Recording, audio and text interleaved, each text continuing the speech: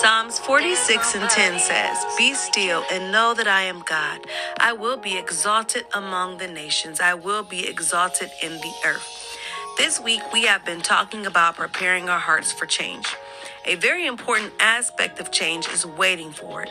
We prepare our hearts for the things that we want, and when we don't get them, it creates a restlessness within. And oftentimes, we make moves out of an urgency to get what we want. Our means of getting things sometimes goes against the will of God. This is often what gets us off track and makes us begin again, and the wait is that much longer.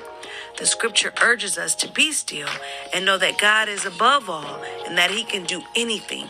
Although we feel like we are missing out on something, God's timing is always perfect, and we have to trust that if there's a delay, then there is a reason for it. Maybe what we're asking for we can't handle. Maybe we have character flaws that God wants to fix. Whatever the reason, we have to trust and not doubt. If it's in His word, then we can believe it wholeheartedly, knowing that God never fails.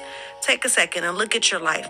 Look how God has taken care of you, even in some of the foolish decisions that you have made.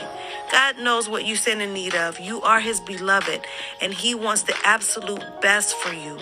Be still and allow Him to give it to you, because He will be exalted.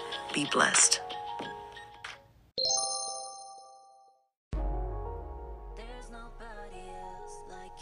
I am Ariston CM, author and entrepreneur. If you would like to learn more about me, please visit my website, www.loveariston.com.